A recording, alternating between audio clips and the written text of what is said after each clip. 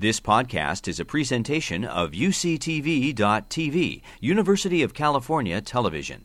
Like what you learn? Help others discover UCTV podcasts by leaving a comment or rating in iTunes.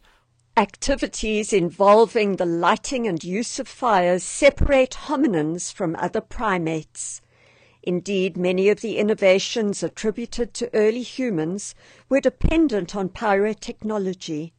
In a hunter-gatherer context, fire is mostly associated with domestic uses such as cooking, heating, social interactions, and protection from predators. Importantly, though, fire enables some technical tasks, and products like ash were exploited in a variety of ways from at least 300,000 years ago. Fire gave humans the edge over other primates. Where and when did this begin?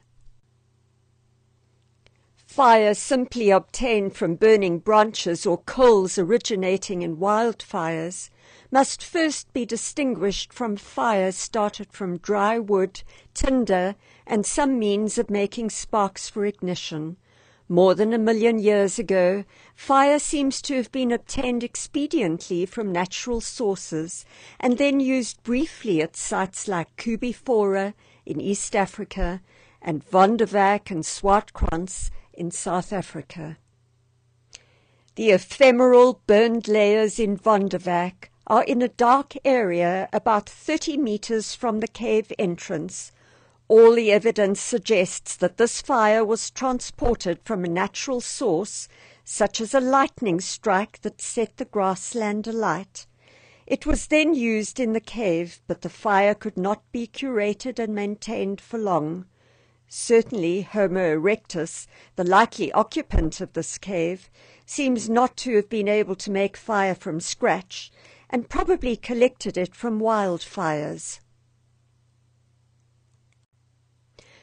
Nonetheless, we know that Homo erectus had an enriched diet compared with earlier hominins because relative to them, Homo erectus had large brains but small teeth and guts.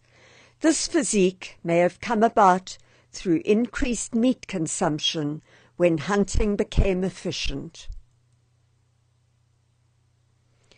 The occasional cooking of food may have contributed to the new brain-gut ratio. Perhaps this is so, but we don't have firm evidence yet. Habitual use of fire is suggested by the central placement of a hearth in the late Lower Paleolithic site, Kesem Cave, Israel, somewhere between 420 and 200,000 years ago, before the arrival of anatomically modern humans.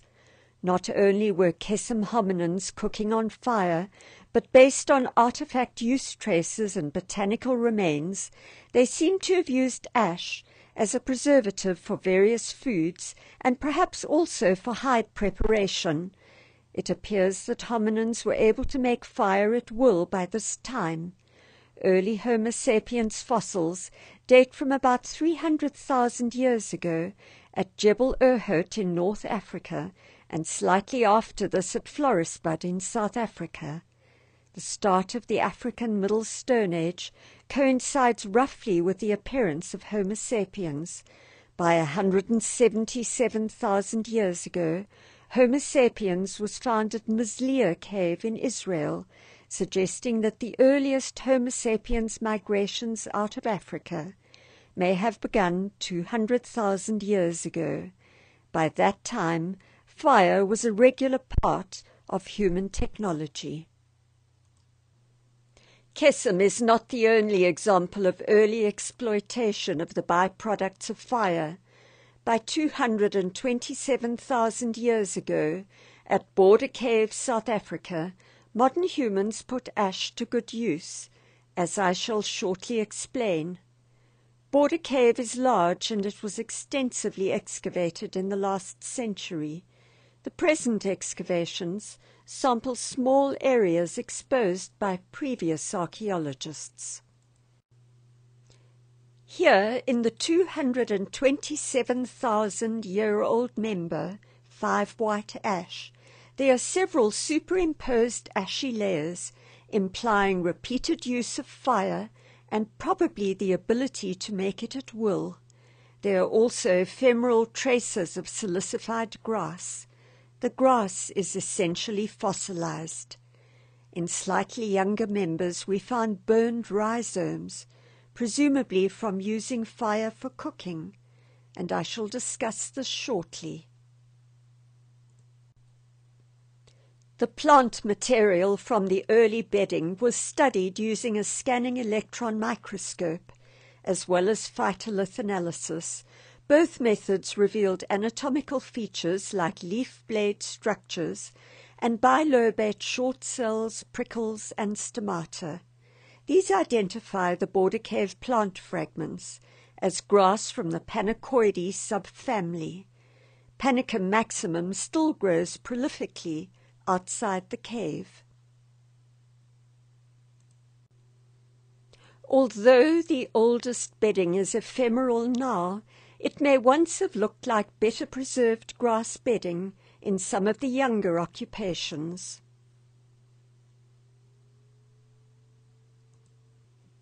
Within the Stone Age sequence of Border Cave, people often placed grass on ash. Occasionally this ash was derived from older grass bedding that may have been burned to clean the site, but sometimes grass was placed on raked wood ash. Chemical analysis of sediments can identify ash, and sometimes its origin can be distinguished. At Border Cave, Marine Wajisa conducted on-site FTIR analyses, and we could therefore be certain that ash was indeed used underneath grass bedding. Ash provides a clean, dry, insulating surface, but ethnographies report further that ash repels crawling insects and various parasites. Ash supposedly blocks their breathing and biting apparatus and dehydrates them. The two images at the top of the screen show how the grass bedding may have been made.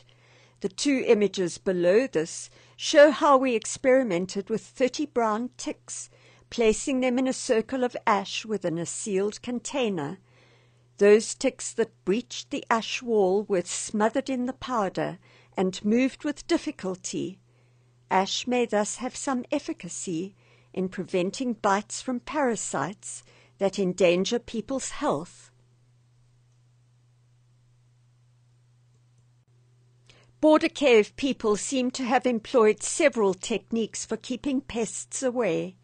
Sandra Lennox used the wood anatomy of charcoal found on the 227,000-year-old bedding to identify the camphor bush Tarchananthus. The smoke from this aromatic species is used by modern rural communities to repel insects. Maasai herdsmen in East Africa still make bedding from Tarchananthus leaves and also burn its wood. We found more than 60 charred rhizomes of underground plants in Border Cave occupations, dating between 170 and 120,000 years ago. Some rhizomes were presumably buried and lost while being roasted in hot ash. They were all from the same species, and their morphology matched that of a small hypoxus. Cooking makes food more digestible and easier to chew than when raw. It facilitates peeling rhizomes, and it enhances the glucose availability of starchy plants. Hypoxus was identified largely from the anatomy of the rhizome. We found raphites, which are calcium oxalate crystals, and xylem vessels, particularly useful for identifying the rhizomes. People dug the rhizomes in the field, then transported them and firewood along the steep cliff back to the cave. They could easily have prepared and eaten the rhizomes where they were unearthed, but they did not. The cooking of rhizomes in the cave was a planned activity, with the reward deliberately delayed, presumably in order to share the food at the home base. The process tells us something about the social practices and the cognitive attributes of these early humans. At Clasey's River in the Southern Cape, quartzite rocks may have been used to aid cooking because they were reddened by repeated heating in fire. Unidentified underground storage organs were cooked here more than 100,000 years ago. Other aspects of pyrotechnology are surprisingly early. By 164,000 years ago, people appear to have discovered the transformative power of heating certain siliceous rocks. Careful heating of some rocks and minerals makes them especially suitable for knapping. Heat treatment is particularly beneficial for pressure flaking. At Pinnacle Point, silkcrete was heated from the time of the earliest occupations. Heat treatment was also observed at Blombos, where bifacial points were carefully crafted from silkcrete. An aspect of pyrotechnology that has absorbed much of my research time has been the production of glue, a single-component product, and adhesive, a compound product. The success of manufacturing fixative pastes is dependent on controlled heat, something that can be achieved by understanding the properties of various woods. Raman and EDS spectra revealed hematite and carbon in the adhesive on a Subudu point 72,000 years old. The adhesives on 64,000-year-old tools comprise plant resin and ochre powder compounds. Gas and liquid chromatography identified coniferous resin, while Raman confirmed the presence of hematite. I wanted to know whether the recipes were created with knowledge of the properties of the ingredients. I therefore manufactured some glues and adhesives with and without powdered ochre, and heated them gently to dry them. They were then used to join wooden strips that were later pulled apart by a universal testing machine. Compound adhesive containing a mixture of ochre and gum is stronger than gum alone. This suggests that people knew that ochre was a successful loading agent, and they did not simply choose the ochre for its color. People at Blombos made ochre-rich paint 100,000 years ago, probably by using the same sort of technology demonstrated for adhesive manufacture. Subudu's occupants created a type of tempera paint thousands of years later.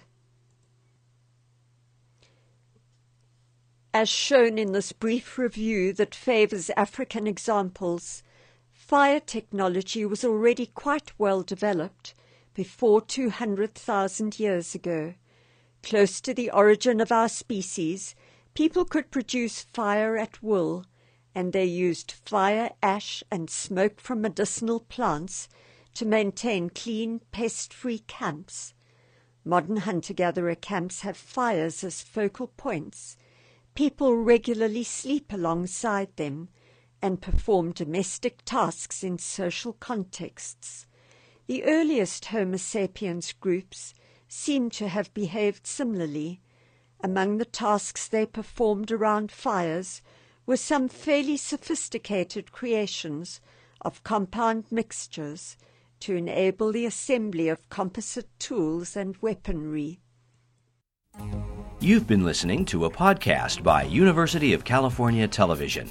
For more information about this program or UCTV, visit us online at uctv.tv.